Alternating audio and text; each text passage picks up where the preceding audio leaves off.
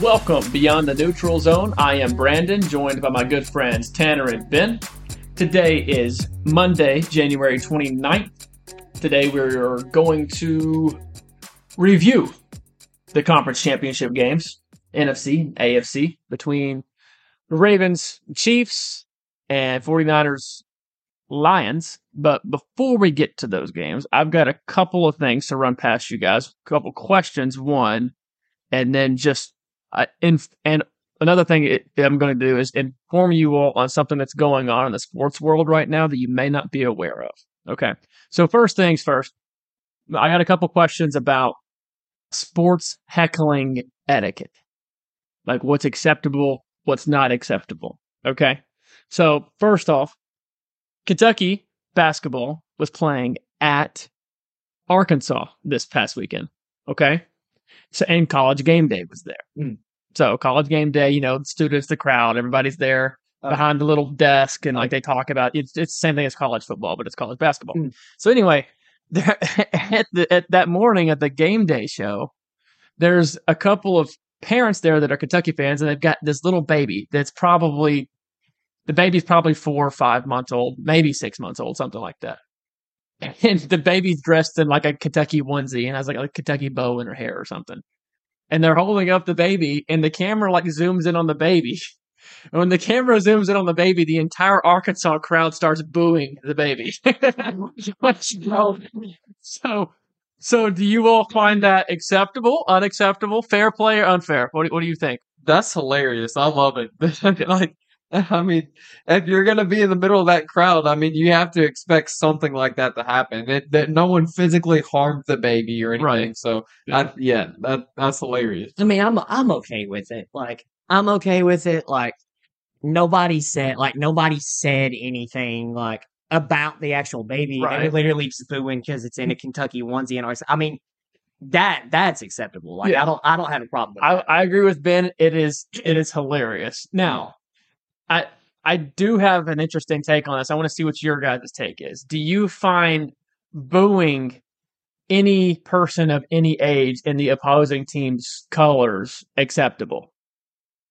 Or is there certain age ranges and age gaps that you kind of think, okay, that's probably inappropriate? I don't think age really has that much to do with it for me as it does at what point you're doing it. Like, if the game is already over and then you're booing someone just to rub it in, like, that's just stupid. Like, there's really no point in it. It's not even necessarily wrong. It just makes you look stupid. I agree with you to that point, but I'm talking. Let's just assume this is you're walking into the stadium before the game, and you see people wearing the other team's colors. I don't think there's anything wrong with it. At any age. No, I prefer a different kind of banter, honestly, rather than just booing. Like, have some friendly trash talk or whatever. But I think booing is fine for the most part. But let me put it to you this way, Tanner. First of all, before I ask again another question, is every age acceptable, or are there certain age ranges that you kind of think are not acceptable? I don't know, man. To me, I guess it's a little bit of a gray area. It kind of depends on how you go about it. If you're going about it, I'm not going to target the kid. I'm going to target more the parents. Right. I leave the kid alone. That's fair. For this particular example, we couldn't see the Arkansas fans, but from what it sounded like a smiling, booing, boo. Yeah, 100%. In fun. Yeah, with fun. Yes, that's what it sounded like. I feel like there's a difference too if it's like a 40-year-old man walking up to like a 6-year-old kid and he's kind of doing the teasing, hey, your team's gonna lose, boo. If he's going over your team is terrible and why would you ever be a fan of them and boo, that's different. But okay. So before I give you my take on that, I want to ask you guys one more question. What if you're in the line to walk into the stadium, and let's say, okay, you're an Alabama fan, Tanner. Let's say you're walking into the stadium and right next to you is an Auburn fan. And it's no, me personally, I'm not going to boo, period. That's just not the kind of person I am. But let's say you are the kind of, let's say you're watching somebody else. Let's say you see another Alabama fan. And let's say the Alabama fan's 22 years old. Let's say he's a senior in college. He's walking into the stadium, and beside him is an Auburn fan that's a 92-year-old woman. And he's booing her because she's wearing Auburn gear. That's awesome. Is that acceptable? What are we doing, bro? Leave the 92-year-old woman alone, bro. Just sitting there, Leave her alone, dude. bro. She's sitting there with her watcher, like just walking into the stadium. Leave her alone, bro. Like So you think that's unacceptable? that's not my style. Like that's not my style. No, it's not your style. It's not. I don't think that's any like, of our styles. Wow. But I'm the kind of person that would boo somebody. Do you think that would be okay? The thing, once again, it just depends. This all comes down to situational things, in my opinion. Like, now, if Granny is one of those grannies that, like, She's she talking can trash. fun, Oh, yeah. yeah, man, like, have fun with it. Yeah. But, like, if you're just harassing a 92-year-old woman, like, no, that's not cool, man. It honestly just depends on the situation tone. that you're in. Yeah. Yeah. So I agree with a lot of that. What you guys are saying there, the tone really matters more than anything else. Leave Granny alone, though. But I imagine a 92-year-old woman walking in with her walker and just getting booed. You freaking kick the walker out from under her because she's an Auburn fan. Yes. Like, So I do think that there is a certain age for really little kids to where they're old enough that they are making the decision that I am a fan of this team, but they're so young that they actually know what being a fan of they that team. they view being a fan of that team as like, I'm choosing this as part of my identity. Like this is who I am, but they don't fully understand the competitive banter yet. They're like, there's a weird age right there, maybe like 3 to 5 years old, to where like I feel like they kind of understand that like I'm rooting for this team, but they don't understand that there are other people rooting for the other team, and they can root against you without it being personal. So I feel like some of the kids might think it's personal, even though it's not. I completely disagree. You don't Dude. think Our so? 6-year-old brother loves the Chiefs, and when we told him we all were rooting against the Chiefs, he was heartbroken, and I thought it was hilarious. So he's 6. He's just old enough to where I think he understands. He was absolutely heartbroken. He was like, "How could you root against the Chiefs?" Yes. So anyway, I found that when I saw the baby being booed, I thought it was fascinating. And I then- loved it. I thought it was hilarious. By the way, the baby, whenever they're holding the baby up and Arkansas is booing, the baby's like looking around and smiling and like thinks it's the coolest thing ever. Then after the Chiefs won, our 6-year-old brother proceeded to talk trash, which he was already asleep, but he was talking trash before he went to sleep. So Yes, he did. Anyway, okay, so the other form of sports heckling etiquette. Okay. Ben said he saw this. Did you see this? What happened at BYU this weekend? Texas at BYU? maybe. So BYU, the front row, their student section, a bunch of the students were wearing t-shirts, and they each had one letter on their t-shirt on the front, and it spelled out horns down. So in the Big 12, if you give horns down, like the signal horns down, you get penalized for it. You get a technical in basketball, you get an unsportsmanlike penalty in football. Like Big 12, it's illegal. You can't I actually didn't know that. Yeah, they've had that rule for a few years now. Yeah. So only in Big 12 play, though. Like, if Texas goes against Alabama or someone, Alabama can do it. That's the most Big 12 thing I've ever yeah. seen. So anyway, so the fans were like, okay, we're going to spell out horns down with our t-shirt. And then Still got it. and it's no, they didn't get a tech. It's at BYU. BYU's like athletic department and BYU's head coach told them that they had to take it off or they were getting escorted out of the stadium. BYU themselves said no and made them take off their shirts, or change their shirts.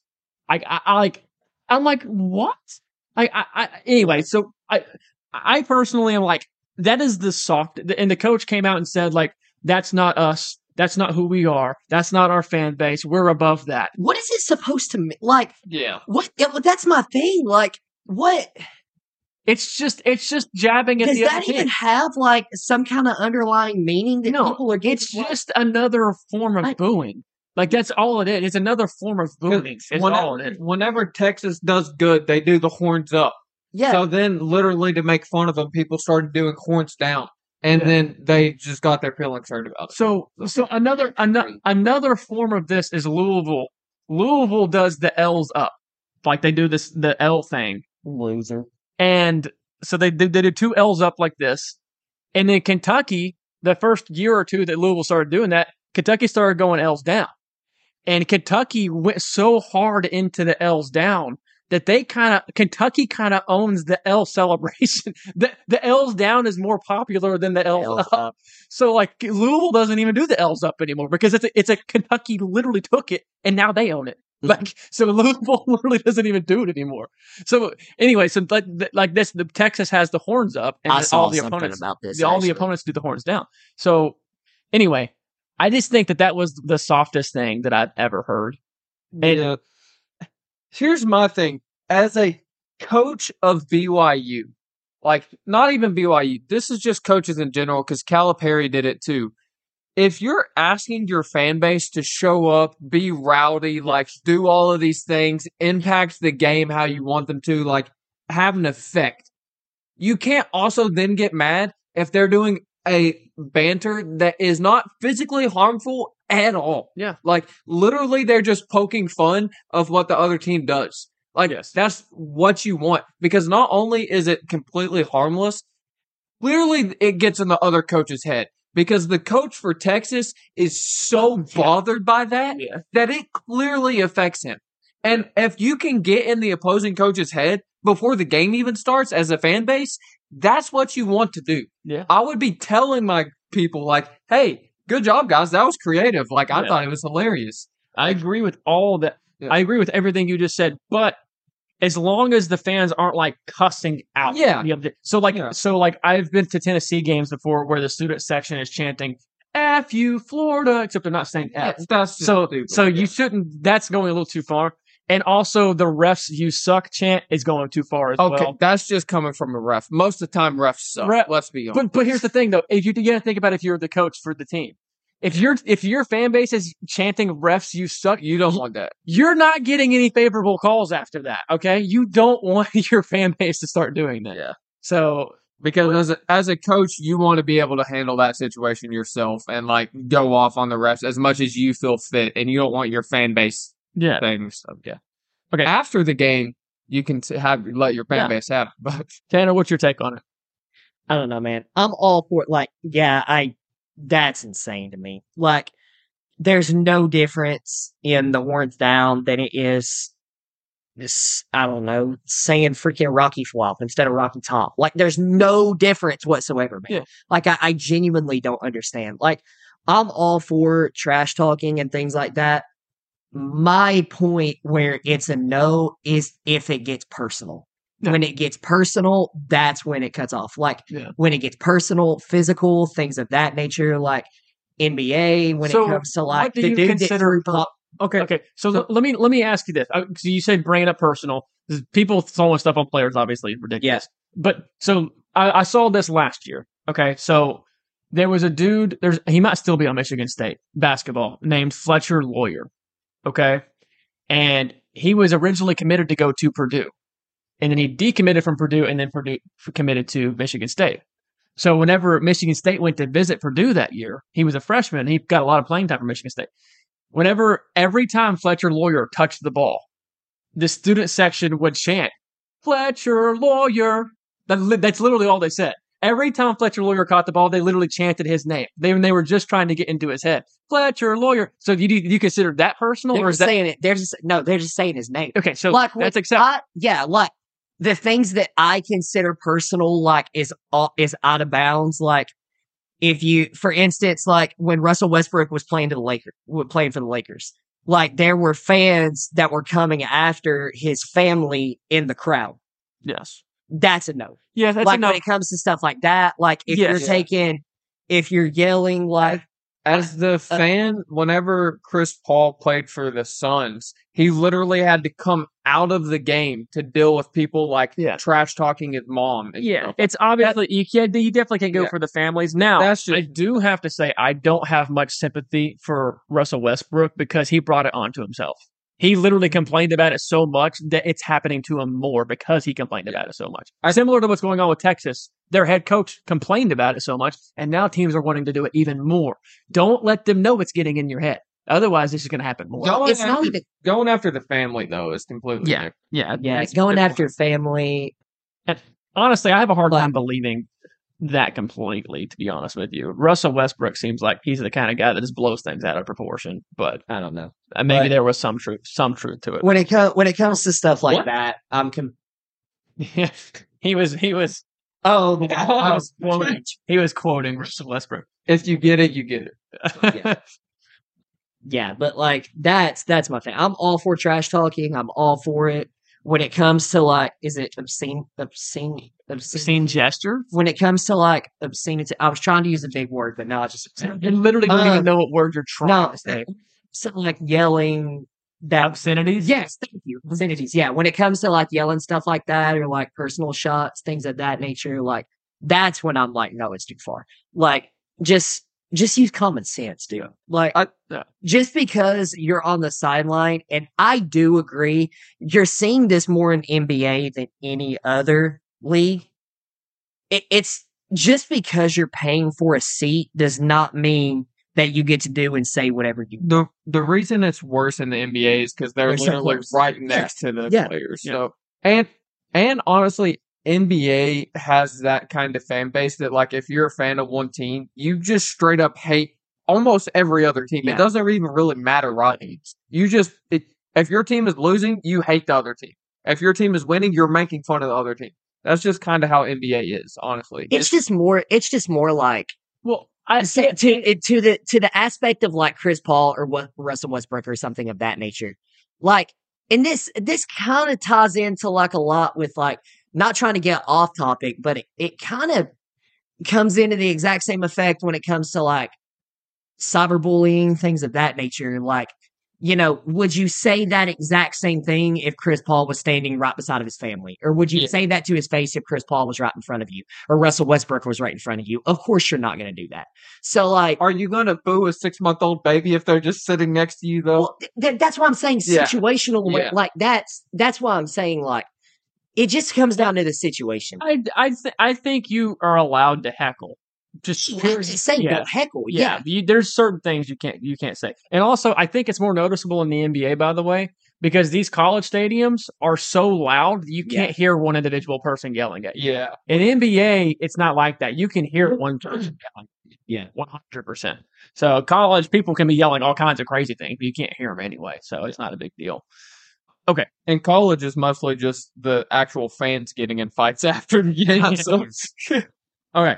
So I have one other thing I want to point out to you guys as far as the sports world is concerned. I doubt either one of you have heard about this at all. Have either of you heard of the FA Cup? Okay. It's a soccer thing. No. FA Cup. I don't think so. It's in England. Okay. So I have heard the name FA Cup before, but I never knew exactly what it was until today. Okay. And it's because of what's happening in the FA Cup right now. So the you all are going to be interested in this. This sounds fascinating. The FA Cup. You all are aware how the English system works as far as the divisions and stuff. Yeah. Relegation. Promotion, relegation. So there's basically 10 different divisions of English soccer. Okay. So an FA Cup is open to every single team in the entire country. Everybody of all divisions, every single one of them are it's open to all of them. They can all apply, but you have to get approved by the tournament to get in. So automatically, all the teams in the first 4 divisions are all automatically in. And then after that, they get however many want to apply can apply. Okay. And then they just release. So anyway, it's basically like this year, I think like 400 something teams applied in England. It's just in England. And there was like 400 different teams that applied for this. Okay. So I don't remember exactly how many get into the qualifying. I think it's pretty close to pretty much all of them. And it goes into qualifying rounds. And there's 8 different qualifying rounds. Anyway, before you get to a semifinals and then a final. But the way these qualifying rounds are set up, there's no bracket. Okay. They just put every team, each round, every single team that's in the round, they draw names out of a hat. And like, that's how they decide who's playing against who and where. And nobody knows if they're going to be home or away the next round. They literally draw every name. You don't know who you're playing against. It could be the best team versus best team. It could be the worst team versus the worst team. The best team in the country could be playing at the smallest team in the country. Everything's completely random. It sounds fascinating. So in all these little small teams, the first few qualifying rounds are just the small teams. The bigger teams don't come into it until a little bit later. So anyway, so these small teams have a chance to play against each other and get the opportunity to play against some of these bigger teams. And then they actually have an opportunity to possibly host those bigger teams because it's randomized who's the home team. So you don't know who you're playing against. You could be playing against a small team. You could be playing against a big team. You could be on the road at a big place, or a really big team could be coming to your home. It's completely random. Everything's 100% random. So already you have my attention. I'm like, whoa, this sounds fun. Just imagine if March Madness was set up like that. I mean, okay. So anyway, there's this team. There's a team called Maidstone United. Okay. It's a tiny little semi-pro team. The semi-pro meaning like all these players that are on this team, they're not really making money to play. They all have full-time jobs. Okay. Yeah. They're all like they're bakers or teachers or anyway, they're just there. And that they play soccer together. They won their first round against a small team, won a second round against a small team. Third round, playing against a little bit bigger team, won again. Like, whoa. This team is in the 10th division, the smallest division in the entire country. So they got past the first two rounds, which was already a big accomplishment for them. Third round, they're playing against a team that's probably in like the 5th or 6th division. Oh, probably like the 6th division. Win again, and everybody's like, whoa. And then I think it was the 5th round. They were playing against not one of the top 4 divisions, but probably the 5th division, a team that's actually a professional team. These guys are paid professionally to play soccer. Okay, that is their full-time job. Beat them again. Let me pull up the stats of this game. The other team they're playing against is called Ipswich Town. Ipswich Town. That's a dope name. And this other team, dude. Okay, I'm going to read possession first. Possession. The other team, 79%. And Maidstone, 21%. Okay, that's the possession. Shot. Total shot in the game. For Ipswich, 38 shots. Maidstone, 2. Ipswich had 13 shots on target. Ipswich had 2. Ipswich had 13 shots on target. Maidstone had 2. Ipswich had 1 goal. Maidstone had 2. And won the game. And now they're in like the 6th round. They don't know who they're drawing yet, but they're going to be playing against one of the teams in the first 4 divisions. Is this televised? In ESPN, I think it's on ESPN Plus. I think is where you can watch it. Bro, that goalkeeper must be elite. Yes, the goalkeeper. I can't remember. I don't know. Let's see if we can see saves. I don't see saves on here, but I did hear that the goalkeeper went on the last 10 minutes of the game where the other team was getting desperate and just started firing shots at the goal. He went on like a 5-minute stretch where he saved like 7 shots in 5 minutes, like just shots on target, like crazy. That's insane. So let me tell you some other things about Maidstone. Maidstone is this little town in England, or Maidstone, sorry. Maidstone is a little town in England, and this little community is mostly Cameroonian people from Cameroon that are living there as like, what do you call people that moved? Refugees. They're kind of like refugees from Cameroon. And it's mostly Cameroonians that are living there. So the majority of this soccer team is Cameroon people. He's running through this FA Cup and beating all these guys, bro. It's so funny to read about this. I haven't actually got to go back and like watch the highlights of this game, but I'm going to. I'm going to go watch this because it sounds fascinating. Yeah. So I want you all to think about March Madness and if it was set up like this, where everything was completely random, teams were hosting, but you didn't know who was hosting. Just imagine a team like Kentucky going to play like at ETSU, East Tennessee State University. That'd be like, this format, I know it's set up to where it's completely random and the best teams probably aren't going to win, but that sounds like the most entertaining format to a tournament I've ever heard of in my life. That is fantastic, dude. Like, an ETSU would be a bigger team. And like I'm talking like this team, Maidstone would be more like I don't even know if I know a team like that would be this small. But like a Northern Kentucky or like teams that are just barely in Division 1. The thing is, bro, like, I mean, obviously, March Madness will never do this, but I'm just saying, like, you can't deny the entertainment value would be out of this world. 1,000%. Yes. Spiel, maybe it's because like I haven't watched a lot of soccer. I just feel like in a situation like that, the talent differential would be just so massive. You could not do something. That's what they would say about this too. The talent differential. So like it would take something crazy like this. Sometimes in basketball, those shots just aren't going in. yeah, Like sometimes you could be shooting Yeah. the best shots in the world, and sometimes it's just not falling. Basketball is the sport that is most likely to be an upset compared to any other sport. Period. Unless it's the NBA. It could be basketball. I mean, it could be baseball. I mean, baseball, sometimes you can be drilling the baseball and it just goes right to people. And if you have one elite pitcher as the underdog, you have a chance. But anyway, basketball, if it's not the most likely for an upset, it's one of the most likely. So it would be entertaining. It's never going to happen. But I did hear somebody talking about it, and it's like, what if we keep March Madness as is? But what if we put in like a 5-round little thing at the beginning of the season in like November that we do this in college basketball? That would be so fun, dude. Like it really, really would. That would be. Kentucky would suck at that. Yeah, Kentucky wouldn't do very. Actually, Kentucky's very good on the road. Actually, their fan base typically does better on the road than they do at home. Yeah. But anyway, it would be so fun to watch, like these little bitty schools hosting like some of these bigger schools. Like it would be so entertaining, dude. It would be so fun.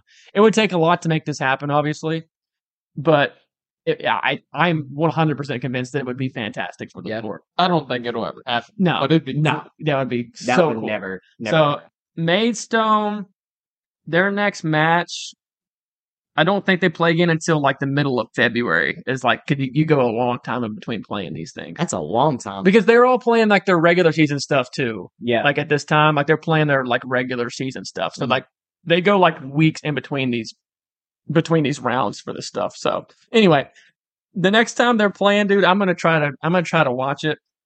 Gosh, man, that just sounds fantastic, and I can't wait to go watch highlights from this game.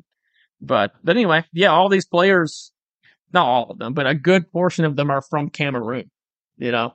And I love watching Cameroon play soccer anyway. Cameroon has a very fun style. Like they're just chaotic, bro. It's fantastic. But it seems like this team wasn't playing very chaotic. They were playing very defensive. Gosh, Ipswich had 11 corner kicks as well. And Maidstone had 0. No corner kicks. See? They had like no stats and got 2 goals. That's crazy. What's crazy to me though is like, wow, they were playing defensive the whole time, but they still got destroyed in time of possession. Like, well, that's what happens when you play defensive. You know, you're not trying to get possession. You just let them pass the ball around all they want to. yeah, but I feel like you would be passing the ball around too. If that makes it, just passing it back. So I haven't seen the highlights, but my understanding of what I was listening to about this game is they were playing counterattack. So as soon as the other team lost possession, or as soon as their goalkeeper got a save and threw it back in, they were instantly charging up the other side of the field as fast as possible. They were literally sprinting, and if they lost possession, who cares? We're going to try to get down the field before they do. Like that's basically they were packing it in, and as soon as they got possession, they were just sprinting straight down the field. So, which if you're the underdog is probably your most likely chance of winning the game is playing like that. Their coach is going to get hired somewhere. Yeah, he's also from Cameroon. So anyway, yeah, that was just absolutely fascinating, and I wanted to bring that up. So I feel like soccer. By the way, they were playing at Ipswich, and on the draw for the next round, they had an opportunity to possibly be hosting one of these teams, but they're on the road again, unfortunately. So anyway, it would be really funny to see where these just like literally the metal bleachers as their stands. Yeah, I think I heard the guy say that their home stadium can only fit 1,200 people. That's fantastic. So, which is just itty bitty. Like that's like most high school basketball gym. That's literally like a high school gym. Yeah, which I mean, and this is outdoor, so you should be able to fit more. But yeah, that's itty bitty. But anyway, all right. That's all I had to say about the off topic from the conference championship games, but I just wanted to bring that stuff up today. That was interesting. So anyway, let's get to the football games. First up is Chiefs at Ravens. Chiefs win 17-10. I want to ask you guys both. I'll ask Tanner first. We'll get into more details about the game and individual plays and stuff later. But right off the bat, don't go into too much detail because we'll talk about it. But did the Chiefs win this game or did the Ravens lose this game? Ravens lost it. 100%. Ravens lost it. Okay. Don't go into too much detail. We'll get to it. Yeah. But you can make one point real quick. The biggest, it's the discipline factor that stands out to me the most of why they lost this game. Got it. I'll go into a little more detail about it, obviously, later. But, like, look, man, I mean, you can't, I don't know if I want to say this now or I want to save it. I'll save it. Ben, you go ahead. Okay. But, like, to me, the biggest, I personally feel like the Ravens lost this game. Okay. Ben, did the Chiefs win or did the Ravens lose?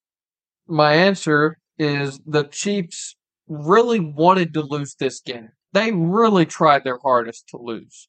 And the Ravens just said, nah, you're going to win. So that's what happened. The Ravens lost it, I guess would be my technical answer. But the Chiefs really, really wanted to lose. But they just didn't. Yeah, I think the same thing. I think the Ravens lost the game. Going off of what Tanner said about the discipline factor, it shocked me. A John Harbaugh coach team having that lack of discipline shocked me big time. Tanner, I'll let you pour into more of what you're thinking. Yeah, man. Well, the perfect explanation for the discipline factor is the unsportsmanlike on Zay Flowers. Yeah. Like, dude, that right there was a silver platter moment for the Ravens in that game, especially how the second half was going.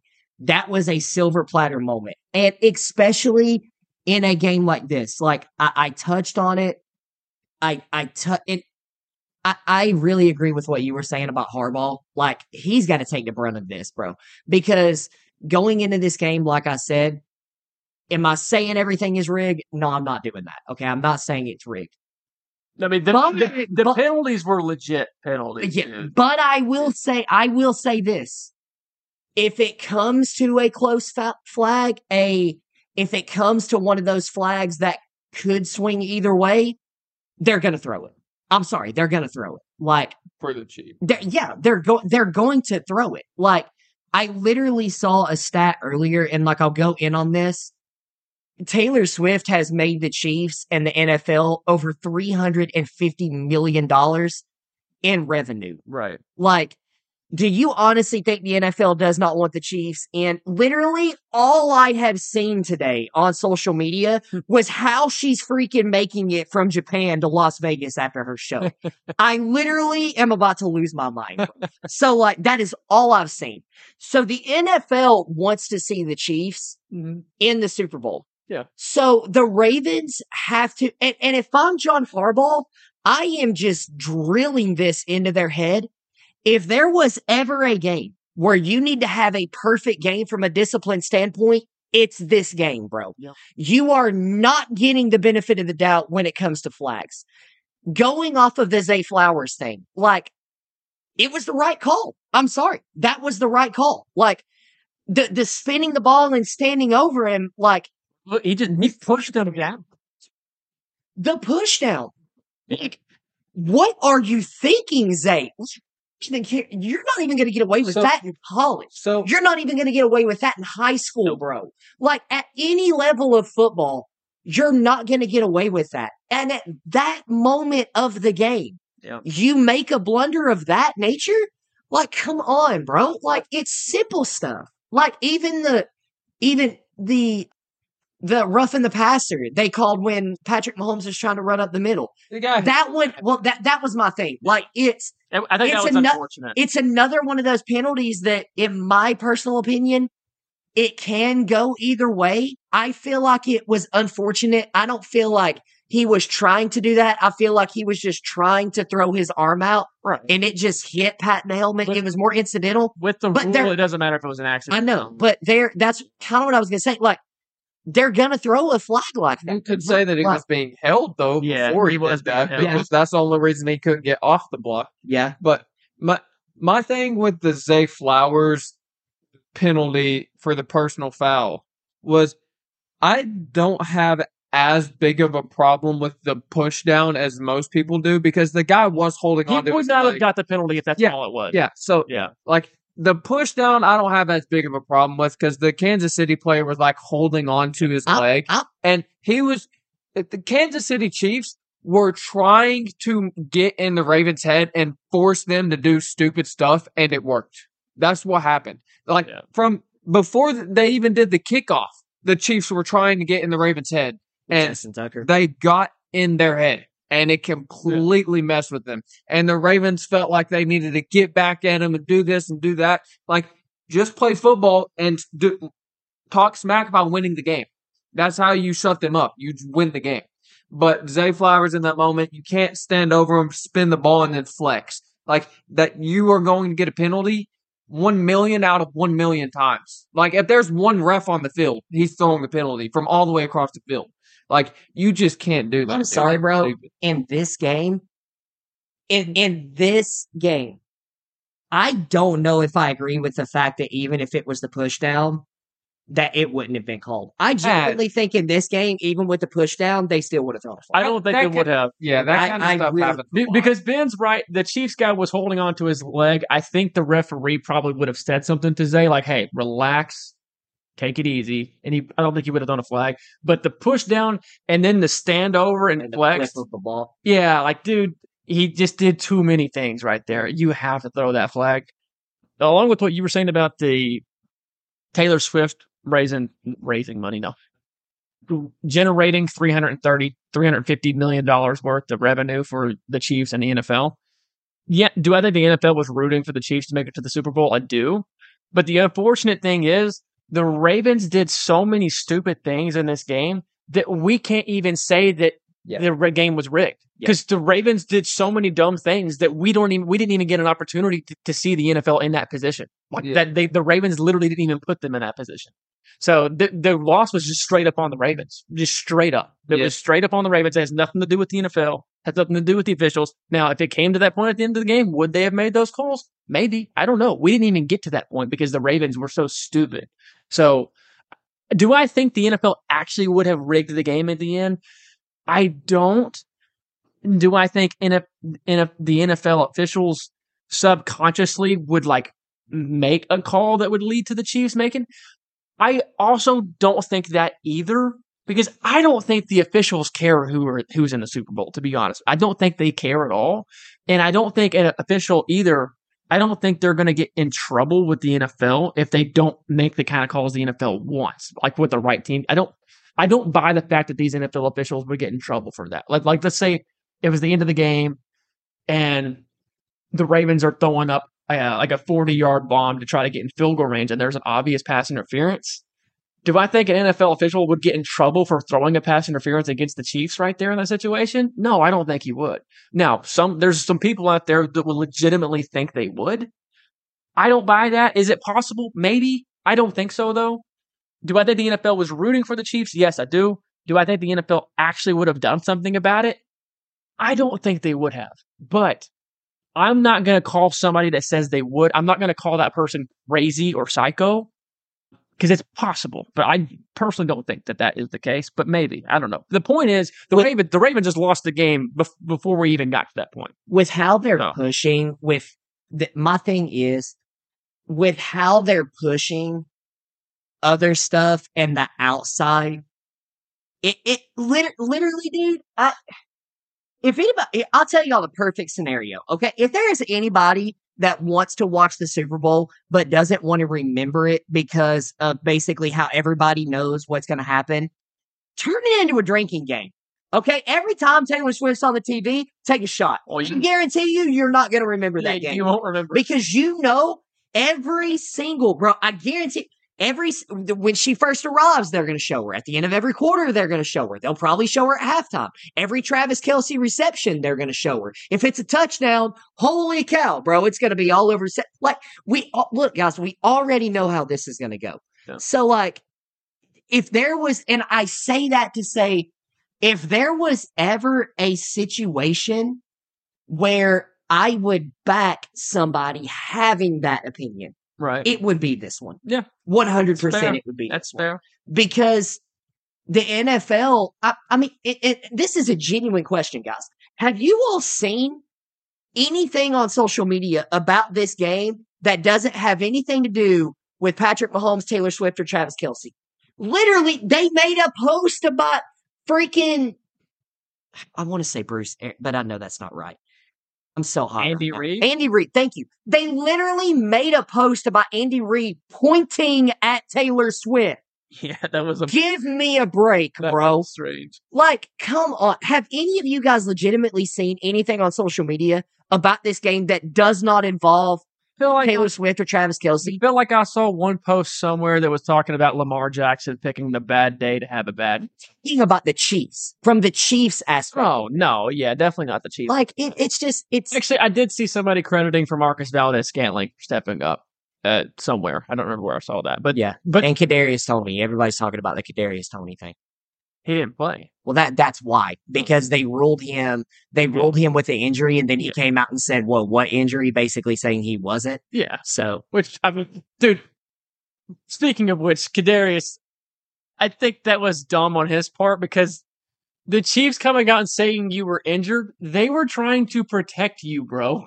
They were trying to protect you from just saying, hey, we just basically didn't put him on the roster because he sucks. They were trying to protect him from that. And like he just came out and didn't let them do that. Yeah. So that's dumb on his part, but whatever. The Zay Flowers, man. I love Zay Flowers. Okay. I've loved him since the first time I saw him play a college football game. And that taunting penalty was just completely unacceptable. We've already discussed that. Yep. And the play at the goal line that he fumbled into the end zone. Yes. You already had a first down, dude. I'm okay with you diving for the end zone, but you cannot expose that ball. You were not in a desperate situation where you got to score on that play. You dive to the end zone, but you got to keep that thing tucked to your chest, bro. You can't reach that out to where it can get punched like you did. I mean, that play really, like, if he doesn't fumble that ball, man, we could be talking about a completely different football game from what ended up happening. Because the Chiefs were not moving the football the entire second half. They could not. If there was any offense in the game, it was because of... the first half was insane. I don't know if I told you guys this, but like, well, I kind of did because I'm the only one that hit on the Pants Squad parlay. Well, you did miss on the you one, missed one as well. But I hit one. What did you guys hit? You got to hit both of them. What did you guys hit? Well, you were on. And y'all were saying, I was the one that said Travis Kelce +7, and y'all were like, whoa, what? Like, yeah, acting like that was crazy. Dude, and my man had 11 receptions. It was crazy. He had 11 receptions. Which is ridiculous. I never said anything about 7.5 being crazy. I still say it's crazy. I still say it. And I was the only one that hit one. That's a lot. He literally had 10 before halftime. He had 9 at halftime. Yeah, that's crazy. Like, this... By the way, this second half of this game was like the worst half of football I've seen this entire NFL season. It was there were 3 points scored. That was terrible. It was so bad. The Chiefs had like 70 yards of total offense the entire half. That's insane. Yeah. And the Ravens had like 250 yards and had 3 points for it because they're a bunch of idiots. My thing with this is like the Chiefs just won this game from a purely mental standpoint. Yeah. Like they got under the Ravens' skin, and I can say that it started before the game even started, but this has been a multi-year thing, honestly, I feel like, because Lamar and the Ravens offense were so terrified that they were going against the Chiefs. They felt an unnecessary amount of pressure, I feel like, that they had to score every single time. And if they didn't score super fast or they didn't put up a ton of points every possession, like they were going to lose the game. And that was just not the case because, for one, this Kansas City offense isn't the same offense that they've had for the past 2 years. And the Ravens defense played lights out. Oh, they played so good. Kyle Hamilton is that guy, bro. Yeah. He is that dude. And I called for him to have a big game, and he did, but Lamar just panicked. Zay Flowers panicked. Odell tried not to panic, but he couldn't really get the ball. Mark Andrews and Isaiah Likely were no-shows. Dude, Mark Andrews dropped the ball so many times. They just didn't show up to play. Yeah. I mean, holy cow. I want to ask you guys, so the Justin Tucker thing before the game with Patrick Mahomes and Travis Kelce, like they got into it before the game, kicking Justin Tucker's footballs out of the way, throwing his helmet, and just saying some trash back to Justin Tucker or whatever. So I want to ask you, Tanner, what do you think was going on? Like, who is the antagonizer in this? And what do you think? Who do you think was in the wrong? And how do you think the people should have approached it? See, I don't know. Like, I don't feel like I can answer that fairly because the video that I saw, I don't know what's going on leading up to that. Okay, like, yeah, I don't know if, but by the video, what I'm assuming happened, because it looks like Justin Tucker is like, well, obviously, like he's stretching. It looks like he's been out there for a while. So I don't know if the Chiefs came out and just kind of took that territory and they were like, we're going here or what? And just I don't know, man. I don't really know where I was going with that. But yeah. I don't know. There's so much about this video that I didn't see and I just don't know. But it came, honestly, man, to me, it came across as really childish. Like, me personally, it just came across as like really, man? Like, I mean, you're kicking his stuff, you're throwing, like, yeah. I understand, like, it may be in the way I want to say they're doing it for, like, it's in the way somebody could, like, I don't know, trip on it, hurt themselves, or just something of that nature. But it did not come across to me as a situation like that. It honestly came across to me like it was more of a bully big dog situation. Yeah, I mean, that's and fair. Like you could that's just I don't know, man. Like I just don't. Ben, what do you think is going on with the kicker? Let me say this really quick. With a kicker like Justin Tucker, I don't like that because, dude, that man could be a Hall of Famer. Legitimately, I mean, he is a Hall of Famer. Like, you don't do that when you don't big dog Justin Tucker. Like, if it's like a first or second, but Justin, bro, you don't do that. Sorry, go ahead. I have mixed emotions on this one just because from the video, it looks like Kansas City was warming up on that side of the field. Like, they were in their end zone warming up on that side of the field. And Justin Tucker just decided that he was going to set his stuff up and stretch right in the middle of them, which is just asking for something to happen on Justin Tucker's part. Like, that's just stupid. Why would you put yourself in that position? But then, especially because of who it was doing it, it was Patrick Mahomes and Travis Kelce, like, specifically going out of their way to mess with his stuff. Like, let a coach take care of that. Let someone on the coaching staff go grab his stuff and move it out of the way. Yeah, that's like fair. For it to be your two biggest players having that kind of, honestly, like Tanner said, a childish reaction to it. Like, Justin Tucker shouldn't have been there from what it looks like. And it was stupid of him to be there because he's just asking for something to happen.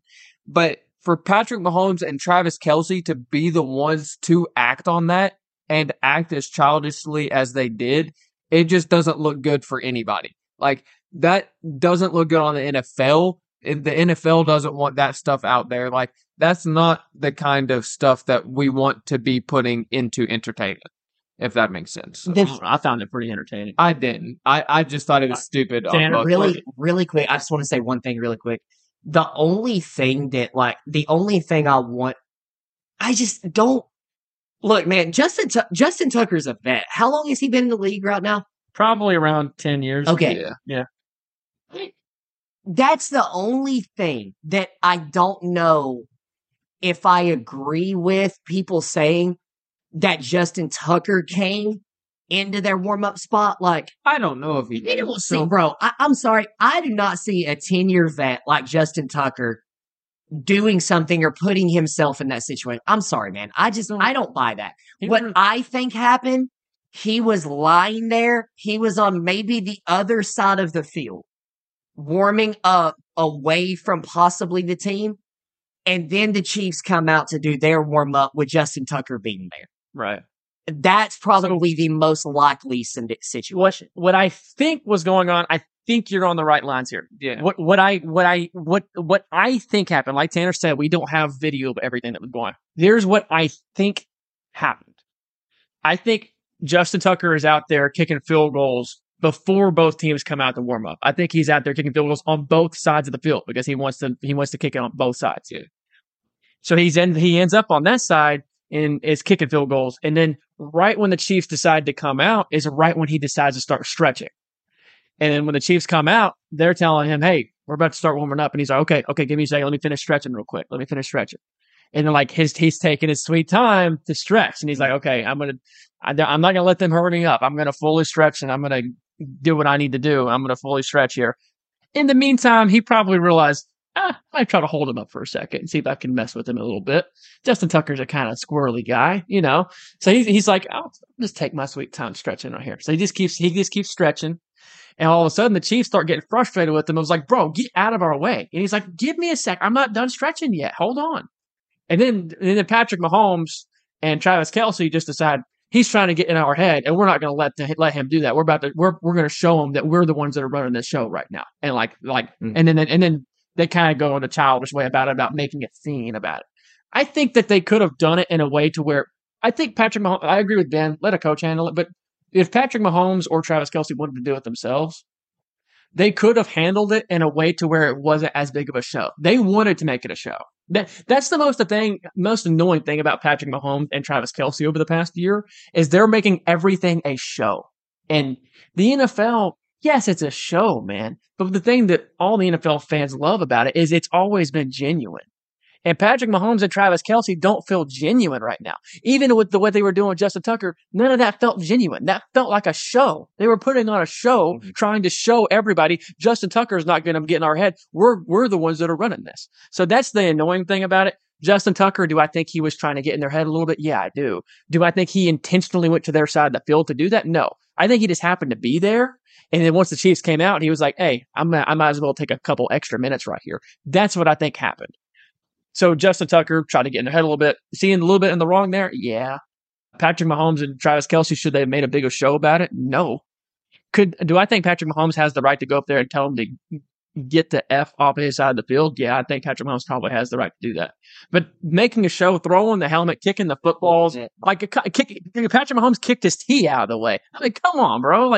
You don't got to do all that. For me, it's just bad sportsmanship on both sides. And I don't want to see that. So you said it was entertaining. I just don't find it it's just bad sportsmanship on both sides. Look, if a kicker wants to go out early and kick on both sides of the field goal post before the teams come out to warm up, I'm completely fine with that. But once the teams come out, each team has their own side of the 50, and you cannot cross that 50-yard line. That you have your half and they have their half. Do not cross the 50-yard line. Period. You cannot be there. So if he wanted to kick on the other field goal, I understand that. And if he goes out early to do that, that's completely fine. But once the other team is out there, you cannot cross that 50-yard line anymore. The only pushback with that makes me think he hadn't started kicking yet was how, well, I can't even say that because if he put his stuff down to stretch, he wouldn't have his tee on like a 5-yard line. No, I'm not saying that, but just how everything was lined up. But I was about to say, I think he had been out there. Another thing is, why would you stretch after you already kicked? The kickers stretch all the time, Ben. They're always stretching. I know, but I'm saying he was doing like a full pre-game stretch. We don't know. I would not be surprised if he does that before and after each time he. Look, bro, Justin Tucker knocked a 66-yarder in and made it look effortless. That man can stretch whenever he wants. He did not make that look effortless. It bounced off the crossbar. Okay, let's relax. But after the play clock, it's like a 67 actually, or something. Sorry, like that. 67 Lions fans. So anyway, but yeah, I do agree with Ben that shouldn't be happening. I found it amusing just because I like to laugh at Patrick Mahomes, and I thought he looked like an idiot. So I kind of enjoyed. I didn't enjoy it from the point of oh man, they're showing Justin Tucker as who's boss. No, I enjoyed it because I thought Patrick Mahomes looked like an idiot. So I thought it was funny, but yeah, it really shouldn't be happening because you're not supposed to be over there. You're just not. They're already, dude. I told you it was going to happen, bro. He hasn't even won this Super Bowl. They're already making GOAT talk. I told you it was going to happen. I mean, look, I to be told honest, you dude, it was going to happen. right now, I can't blame them though. I can't fight too hard against that right now, even though he hasn't earned that title yet. He has earned the conversation. To be honest, as much as I hate it, I think he's earned the conversation. He hasn't earned the title. Tom Brady still got that by a good little gap.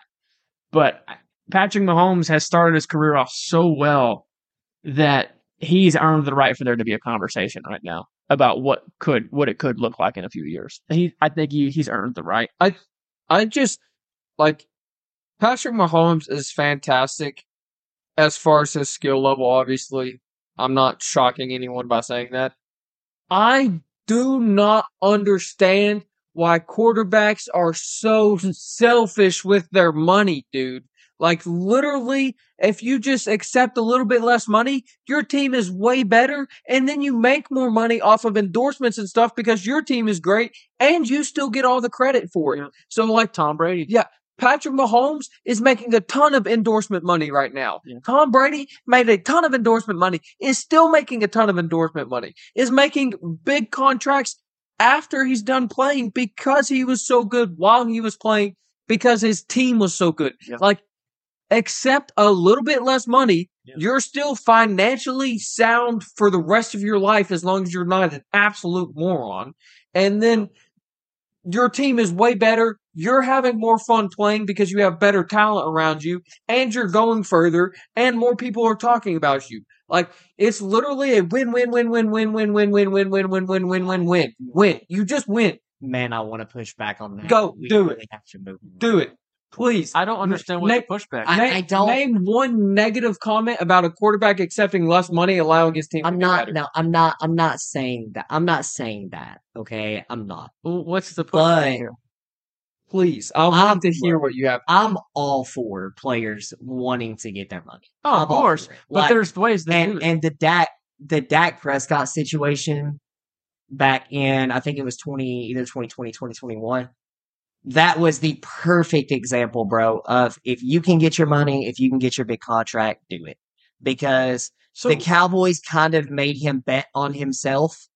And I mean, the dude literally just fractures his ankle and misses the rest of the season. Yes, he got his contract before that, but I thought he got it after he fractured his ankle. he got it after. got it after. But if you look at that situation, and he got an wanted, insane amount of money. but what I'm saying, This is what- a opposite. This what I'm is a sa- bad example. what I'm saying is, okay, what I'm saying is, like, I understand it, the Tom Brady effect, okay, like I understand what you're saying because Tom Brady is the reason that's even a conversation, if we're being honest, okay? But the situation of a lot of guys are not going to want to step on the field, and I get the argument. I see it both ways. I see the whole Tom Brady thing with taking the discount can help the team, but I also see the aspect of, bro, if you can get your money and you can get top dollar, freaking do it. Because a lot of guys are going to want that guaranteed money. And it's because of that Dak Prescott situation, man. Because Jerry Jones did not want to pay him. They did not want to pay him what he was asking, so they franchise tagged him. Yeah. So he played that year on a franchise tag, literally fractured his ankle. So he's lucky to have got the contract that Still got paid. I know, but that's what I'm saying. He's lucky He still got to have overpaid. he's lucky to have got that contract. I don't Because so when you're playing on a franchise tag like that, like you're betting on yourself pretty much. Like, and he wanted the money. They wouldn't pay him. They made him play on the franchise tag. Literally, I mean, that's why Lamar Jackson didn't want to play unless he got his money, because he didn't want to play on a franchise tag and end up going in that kind of situation. My pushback against that is part of the reason they were taken in the first round is the ability for the team to franchise tag them, because that's such a big. You can't franchise tag anybody at any round. I thought you had. Oh no, that's the fifth year option Yeah, you're thinking about. I feel like the Dak Prescott example is just a terrible example for you to use because I think that's an exact example on why you should not pay quarterback high dollar. I think he's a perfect example of why this is a lesson that we've learned. Do not pay quarterback. No, Deshaun Watson is the that's the extreme. Example. That one's so extreme it's not even worth talking about because everybody understands that.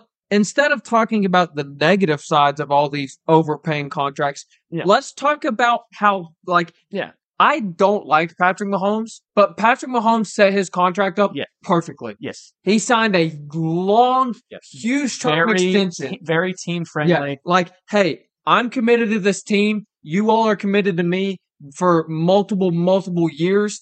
And I don't want to be the top paid quarterback. Just keep me in the top 10, at the time, 5 to 10. At the time, he was the top paid. Yeah. But he knew it was getting past. Yeah. So and they're upping him what they both feel fair. It's not like they're keeping him at that contract. I'm pretty sure they've already renegotiated it once to re-up it. They restructure it. They restructure it every year so they can sign the people they want to sign. Yeah. So he still is being paid as a top 5 quarterback. I'm pretty sure, which is fantastic. But he did it in such a way that the team has flexibility to still build pieces around him, but he's also still committed long term.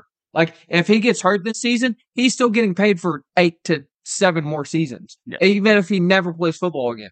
So he set it up to protect himself and to let the team have flexibility. Both. It's fantastic. That is this Patrick Mahomes current contract is the most fair team to player contract I've ever seen. Yeah. It's perfect. It's so good for both sides. It was very well done. Very smart by Patrick Mahomes. Very smart by the Chiefs. It was really good all the way around. So I don't think anybody fleeced anybody. You were literally just last week or the week before using his contract as an example of why the Chiefs wouldn't make it to the Super Bowl. I said that was the reason why their team isn't as good now is because he's making more money now.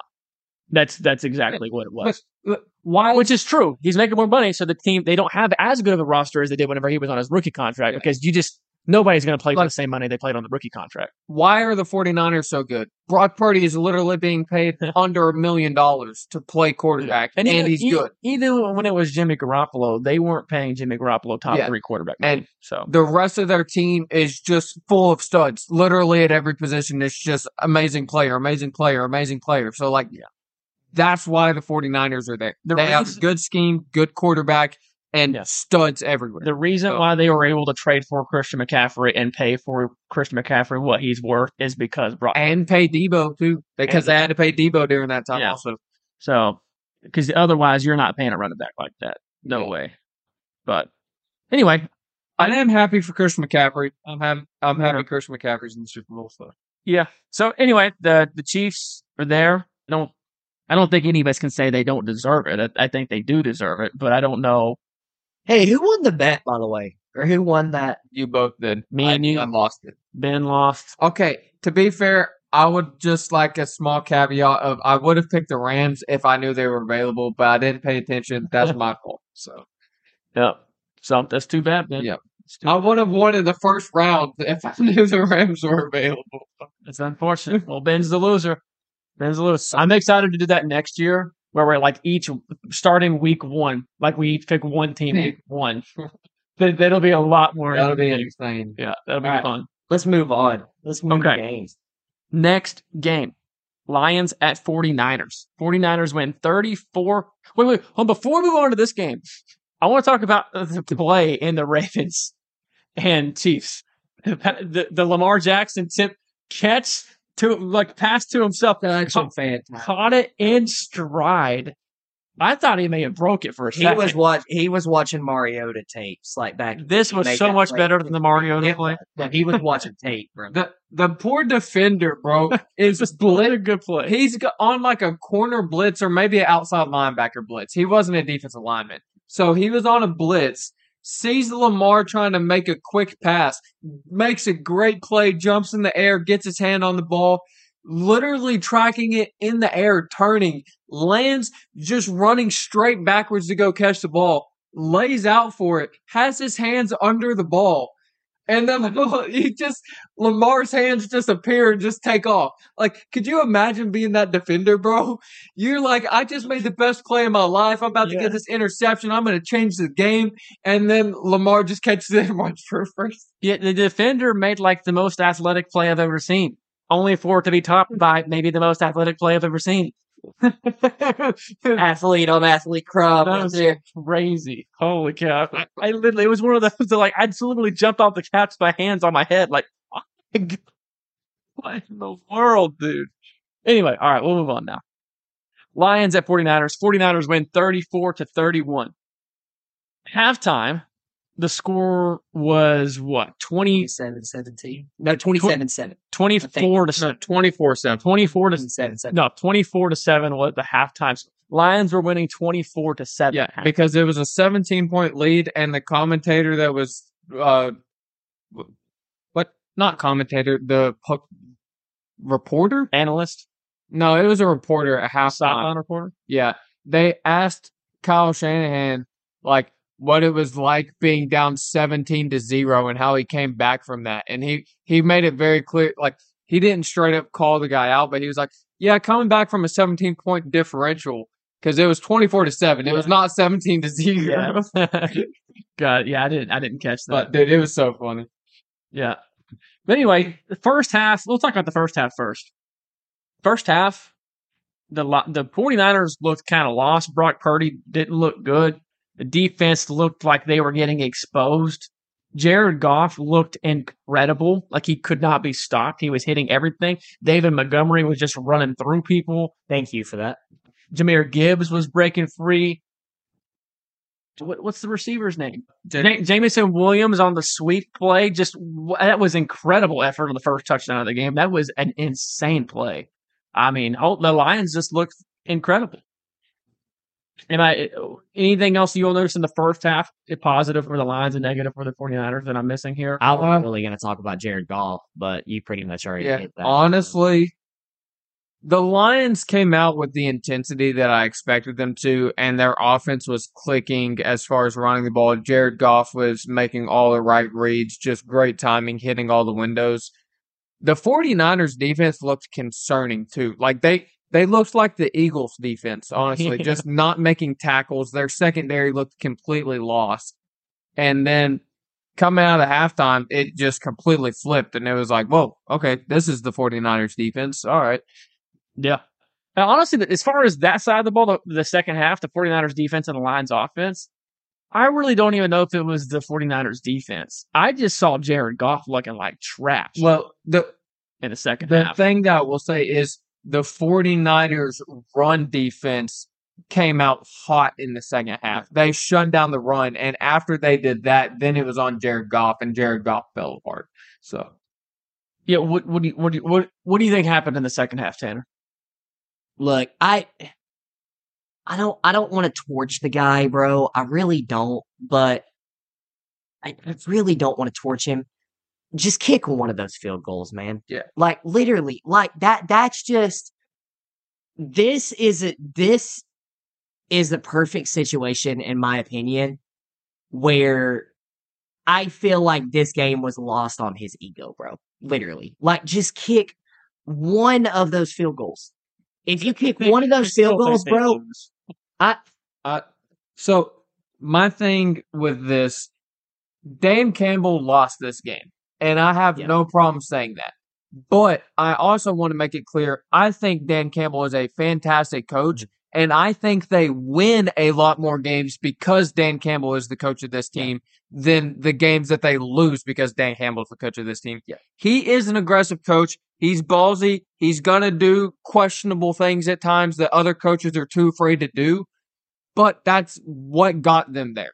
So changing it up in that moment is like, is it the right thing to do to kick a field goal? Probably. But he's doing what got them there. Which specific moment are you all talking about? So as far as you should have kicked the first time that he went for it, I didn't have that much of a problem with it when it was like 24-14 maybe or something at that point. Yeah. Whenever they were down 3 and it's 27-24, you haven't scored in a long time and it's 4th and 3 from like the 30. dude, kick that field goal, dude. That's a pretty long field goal, man. I don't care, dude. But like, you're literally tying the game, getting your first points of the half. Like, if your offense is clicking and you all have been doing great all the coming out of halftime, I get it. But they literally hadn't scored any points at all after halftime. And it's like, they've moved the ball down the field. They're in field goal range. It's 4th and 3. It's not like it's 4th and 1. And like, just get points on the board and tie the game at that point. And then that gives your defense a boost. They're ready to go. Like, I personally think that your chances of converting 4th and 3 are about equal to your chances of converting a 47-yard field goal. I get it, but I think it's worth it. But it's easy You're to saying that with how Jared Goff was playing and how the yeah, I mean, Jared Goff performed poorly. It's you're right. easy to say that after the fact. And let's be honest. Well, the 4th and 3 play actually wasn't even like this. But the first 4th down, Josh Reynolds dropped the ball. Okay, he did. It wasn't an easy catch, but it hit him in the hands and he didn't get touched and he dropped the ball. Like, he had to dive out of his way, but he dropped it. But the second one, it is easy to say that, yeah, you should kick one of those field goals after the fact. I was in favor of him going for the first.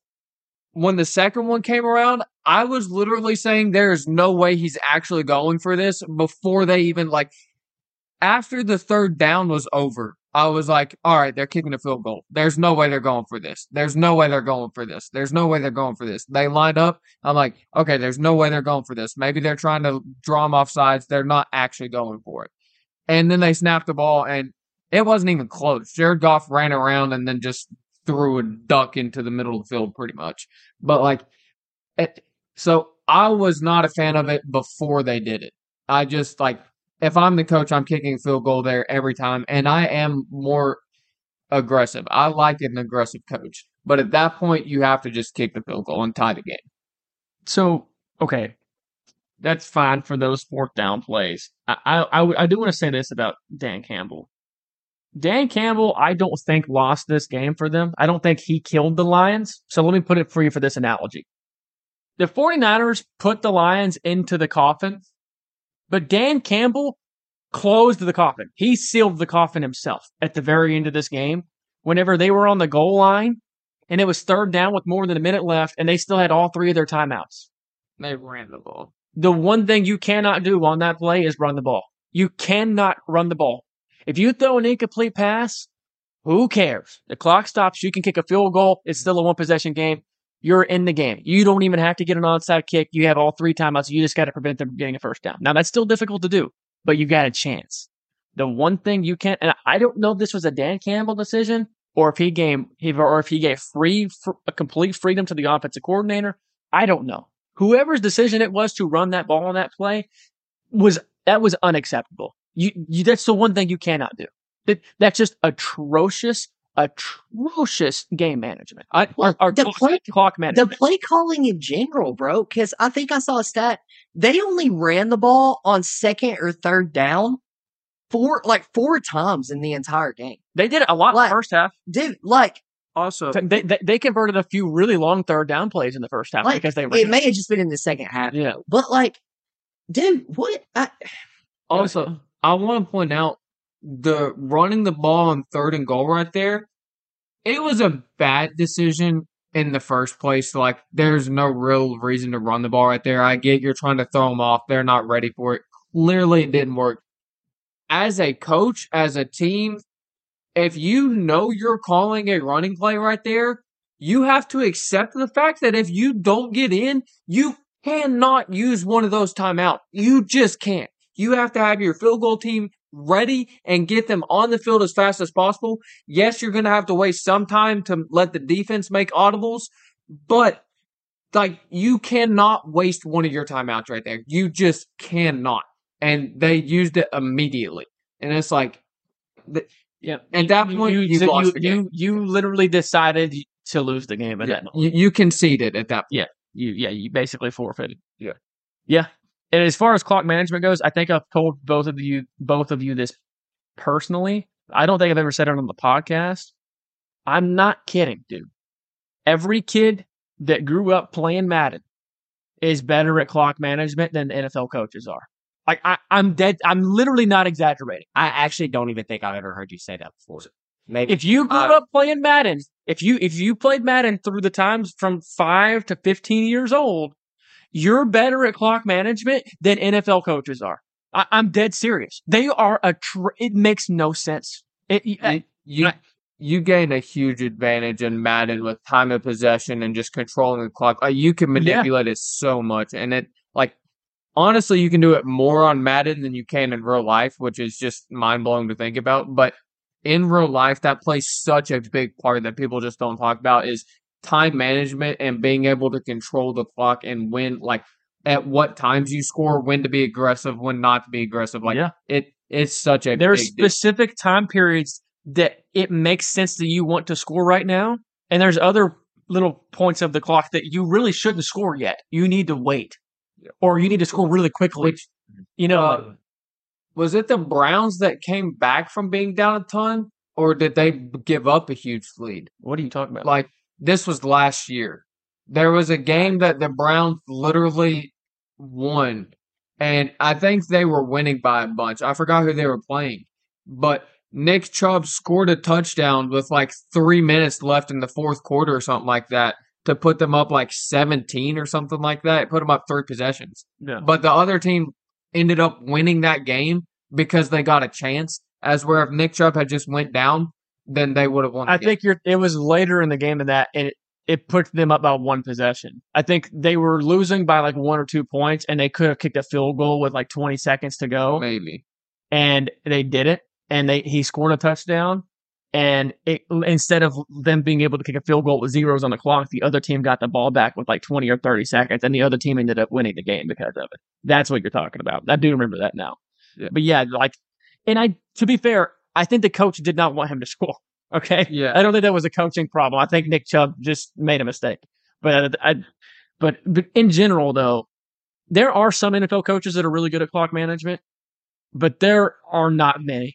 Most of them are really, really bad at it. Just not good. Disastrous. Terrible, terrible decisions. Anyway, and I want to make it clear, I wasn't being hyperbole. Okay? I was not being hyperbolic. That's the correct word. I was not being hyperbolic there. I legitimately think any kid that grew up playing Madden is a better clock manager than NFL coaches are. I'm just dead serious on that. And I see too many examples that prove me right on that. I mean, it's a disaster, dude. It's really bad. All right, we need to give some credit to some 49ers now. Brock Purdy, even though he didn't have a great first half, the dude came out balling in the second half. Just absolute stud. Dude, I haven't seen him.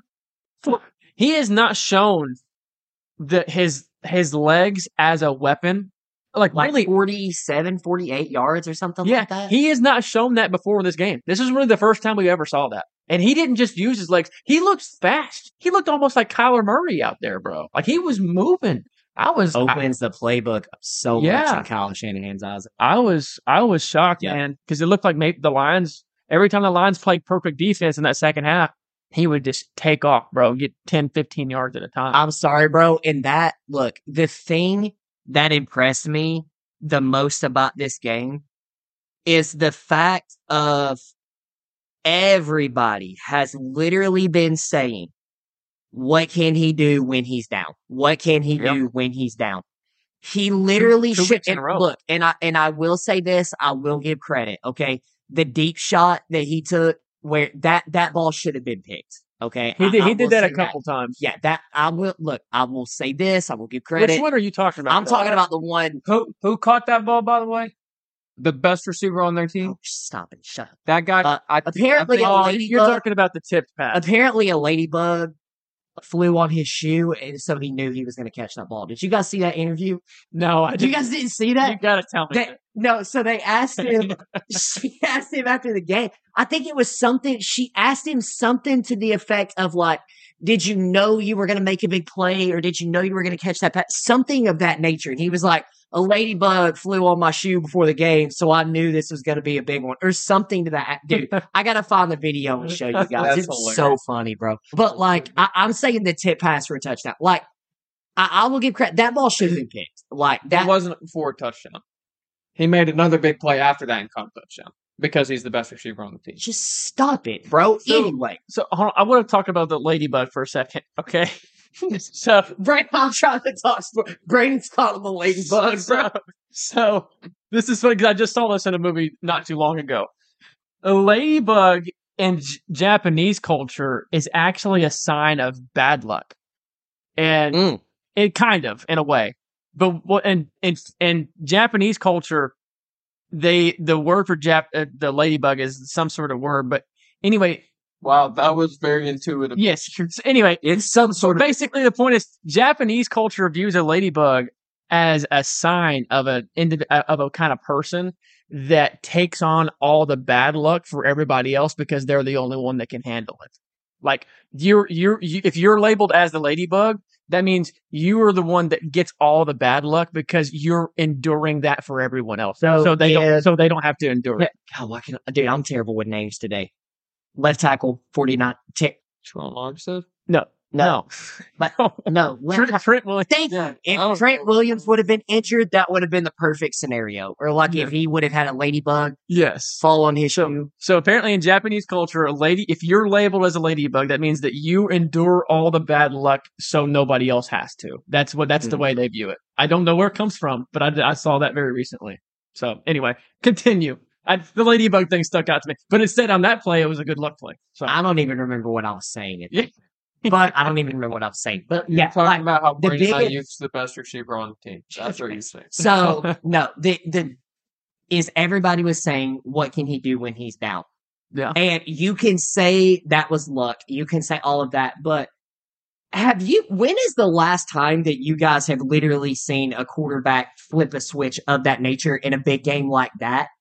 And like, dude, he was making big plays. Yeah. Too. I mean, Like- he kind of did it last week. He's kind of done it Yeah. 2 weeks in a row. Yep. Because he looks terrible against the Packers too. And then- in the last drive, he turned it on. Yeah. So like, he has shown to me, which look, I have been completely against the system quarterback thing, but literally in this playoff run, I don't understand how you can still think this guy's a system quarterback and he's not a good. I don't understand the argument anymore. I just don't like.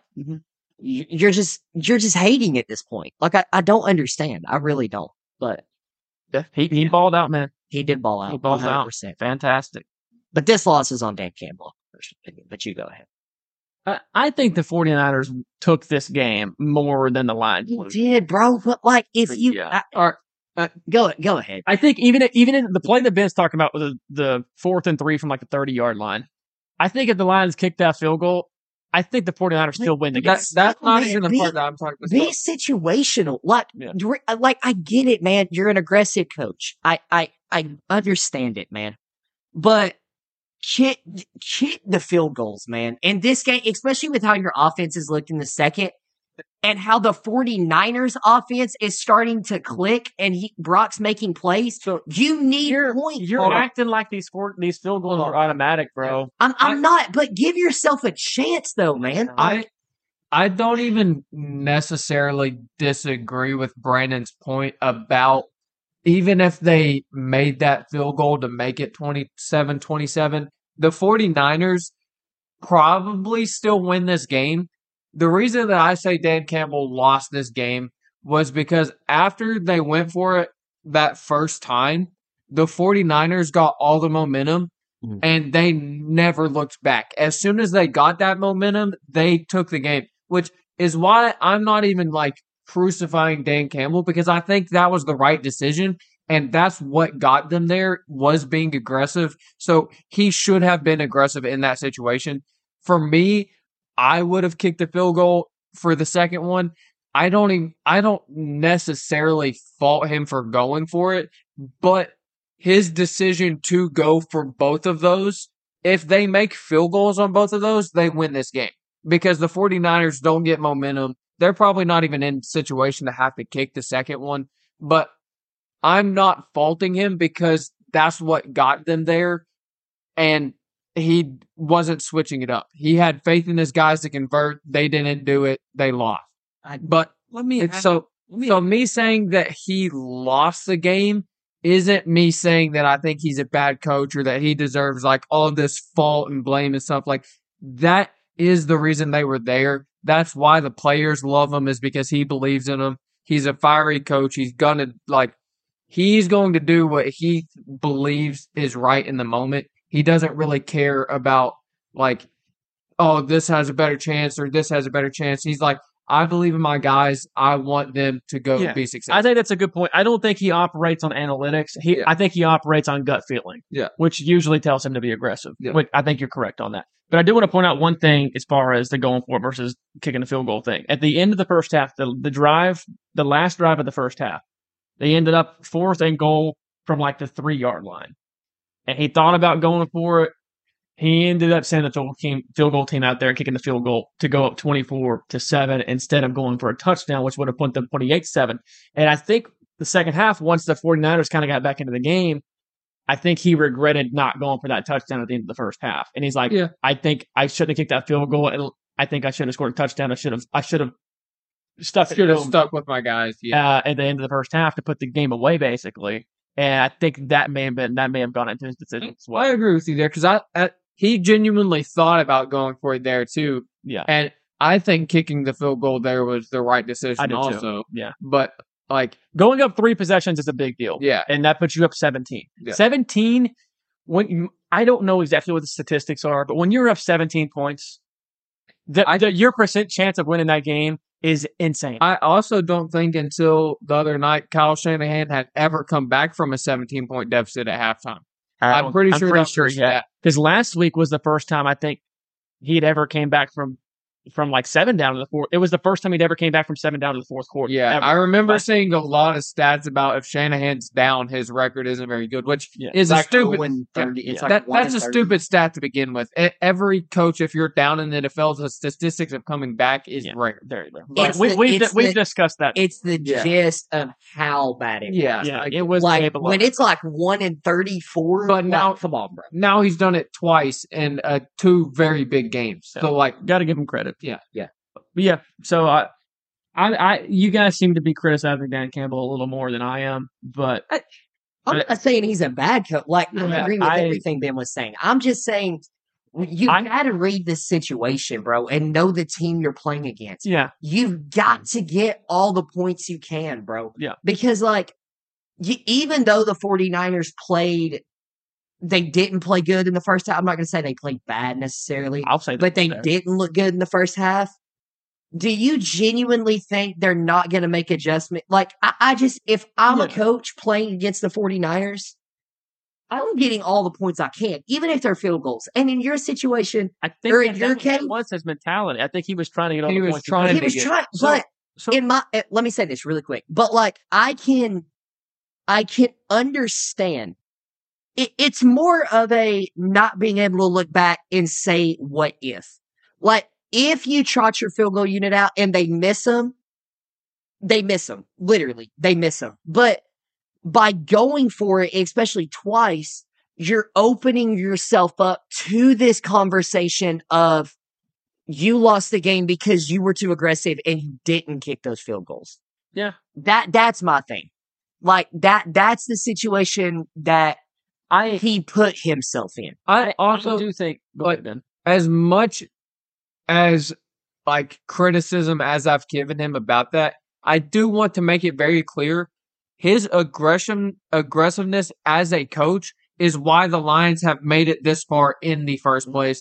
And that's why the players love playing for him. That's why they play as hard as they do for him, is because they know that he's got their back. He's on fire. So, but also on the flip side of that, if I'm going to give you credit for that, you also have to take some of the blame whenever it doesn't work out. But to Dan Campbell's credit, he does.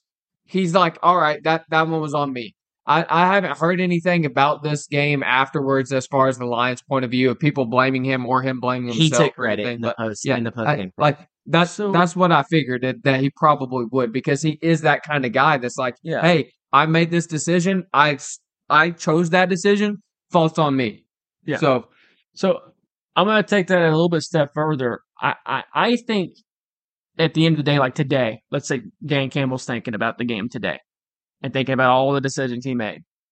I don't think he regrets any of them. I don't either. I don't think he's just thinking about it right now and being like, dang, man, I should have kicked that field goal. I think he believes that he made the right decisions, and I don't think he regrets them. Yeah, I 100% agree with him. And like, which is how a good coach should feel. A good coach should never second guess his own decisions because they went poorly. Yeah. I just, if you're second guessing your stuff because the outcome was poor, that means you're not a good head coach, in my opinion. But he takes it all into consideration before he does it. He knows the risk of not getting it, but he's like, I believe in my guys. And thankfully for him, he's proven enough now that he's not going to get fired because of, like, if him going for it costs his team the game, he's not getting fired at this point because he's proven that he's a good enough coach. Yes. So and I think Dan Campbell's not the offensive coordinator, but I think this is by design. I think Dan Campbell has made the decisions to make this possible. But the difference is the past couple of years between the Lions being ultra aggressive on fourth down and the Chargers being ultra aggressive on fourth down is the third down play calling. Yeah. The Lions call third down play calls like they're going specifically to set up fourth down. Yeah. The Chargers were not doing that. And because of that, they were going for fourth and long a lot. Yeah. And the Lions, they would call third down plays that were just like running plays or short little hitch routes and stuff that were setting up fourth and shorts on purpose. The Chargers would be like 3rd and 7 and throw like a 30-yard bomb and it wouldn't work. And then on fourth down, they'd be like, let's try another 30-yard bomb. Yes. Like, why not? That was the issues. Going forward on fourth down usually is not an issue. But if you don't call the right plays on third down to set up your fourth down, that's when you've got issues. If you think there's a chance that you're going for it on fourth down, like you're like, hey, this is a strong possibility we're going to do it. Set up a play on third down that gives you a chance to get the first down, but you're guaranteed 2 to 3 yards. If you're not even in position to do that, at that point you just go for the first down on third down, and if you don't get it, you punt.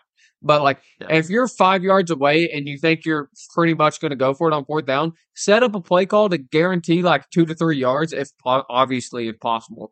But make it way more likely that even if you don't get the first down, that, hey, we're only 2 yards away now. Now we're going for it. Do the Todd Downing, just run it up the middle. On third down, it's not a bad play. Downing special. QB draw on 3rd and 15 or whatever the Giants did a few years ago when they did a QB draw on 3rd and 20 or something like that. Brandon's favorite play, the wide receiver screen. Oh, yes. It works for the Chiefs. 3rd and 20. It works for the 49ers, too. Yeah. Anyway, I think does anybody else have anything they want to add about either one of those games? Nah, man. Okay, so it's pretty much going to do it for this episode. We now have 3 episodes before the Super Bowl. Okay, so we're going to do some different things in these next few episodes. I think I know what we're going to do on our Wednesday episode this week. Tanner, what is the earliest Super Bowl that you remember watching? Titans Rams. That's bull crap. That is bull crap. That is not true. Gosh, dude, I don't even remember, honestly. That's the point. What do you remember? It's later than you think it was, because it was later than I thought it was. So for me, it was Bears and Colts. The year before the helmet catch. That's the earliest for me. I think the first Super Bowl I remember watching, I can't think what. It wasn't the helmet. Was the helmet catch first game or second game? But that was the first Giants-Patriots game. Okay, so it was the second one. The second Giants-Patriots. You don't remember the helmet catch? I don't think I watched that game. Do you not remember Steelers-Cardinals? No, Steelers Cardinals. Yeah, Yes, okay. Yes, definitely Steelers Cardinals. So Steelers because I watched Cardinals was immediately after the helmet. It was the year okay. before. I remember that one. Yeah. That's the one. So you because don't remember the helmet catch. I don't remember. I did not watch them. Okay, so you're I remember why I watched. You're in the same boat as Ben. Ben says that his first one that he remembers is the Steelers Cardinals. Yeah. Okay. So what I was wanting year before to do on Wednesday was we were going to do a top 10 list of Super Bowls that we can remember watching. Mm. So, do you all want to include the helmet catch in that, or do you not? We can. I feel like we've all seen enough videos from that Super Bowl Because to know. that is just iconic to me. Yeah. So We all know what Brandon's is good. Yes, but if you all would rather not, since you don't actually remember it, I understand. No, I'm fine with that. You include it. I don't remember anything from that game, but obviously I remember the helmet catch, and I remember a few other plays from that game just because I've seen so much of that Super Bowl. Like, everyone talks about it to this day. Yeah. So, but I don't actually remember watching the game So that Super Bowl was 2008. So what we're gonna do? I was 6. That's crazy. We're gonna rank our top 10 Super Bowls, 2008 to present. Okay. Hurt. So that's what we're going to do on Wednesday. By the way, I want to point out to everybody that, so my Super Bowl, the first one that I remember anything from at all, was the one before the helmet catch, which was Bears and Colts. Devin Hester returned the opening kickoff for a touchdown. That's the only play I remember from the game at all. Don't remember anything else. So the very next year, that was the first year that I watched every play of a Super Bowl. Okay. That was Giants, Patriots, helmet catch, Plexico Burress touchdown at the end, all that craziness. Okay. So right off the bat, my exposure to the Super Bowl, the standard was set insanely high. Okay. The very next year was Steelers Cardinals. I'm just like, oh my God, the Super Bowl is so good, dude. So my standard was set so high. And then ever since then, it's just been a letdown, bro. This sucks. It's just been such a letdown. But anyway, yeah, so those were the first 2 Super Bowls that I watched like every play to. And they were just both so freaking good, dude. It was insane. But anyway, that's what we plan on doing Wednesday. We'll do our point system thing. I'm actually pretty interested to see how we're going to end up doing this. There are a few that I know are not going to be on our list, like that Seahawks and Broncos one that was just an absolute obliteration. That's obviously not going to be on anybody's list. Sure it will. I was going to put that unless you're a Seahawks fan, then you might have it on your list. But other than that, I know another one that Seahawks fans won't have on their list. I know that one. But Tanner will have it. Tanner will have that one on his list. He'll have 28 to 3 on the list as well. That one's gonna be on my list too. Okay. No, I already know what my number 1. I'm not putting that on my list. I refuse. 28-3, not on my list. Also, the 49ers Ravens blackout lights game, not on my list. It's not on there. That's crazy. I actually don't remember a single play from that game, if I'm being honest. I remember calling the guy that shall not be named running around for his life pretty much the whole game. I remember Beyonce, and I remember the lights going out, and I remember the Ravens won, and I don't remember anything else about the game. Do you remember anything else about that game? I definitely remember the last drive. The last drive of the game. What was the Because that was the one. I don't remember it. The last play of the game, it was a shot in the corner of the end zone, and there wasn't a PI called on it. If I remember correctly, it was a throw in the corner of the end zone, and there wasn't a PI called on it, and apparently a lot of people thought there should have been. I think you're thinking of the NFC Championship between the Seahawks and 49ers. I thought that's pretty what sure that it was 49ers Ravens. Okay. If I remember correctly. Got it. All right. Anyway, yeah, we'll be ranking our top 10 list. And so 2008 through 2023, that gives us 15 years to rank 10 Super Bowls. So I feel like that's pretty reasonable. So anyway, we should have there, and there are some really, really good Super Bowls in that period and some really, really bad Super Bowls in that period. So I look forward to that. That should be fun. But anyway, we'll plan on talking to you guys on Wednesday, getting that list in, probably debating, and Tanner's going to trash Ben for not having 28-3 on his list at all. Yes. Freaking roast you. Anyway. All right. You guys got something to say before we end? What's the difference between a joke and a dad joke? What? Letter.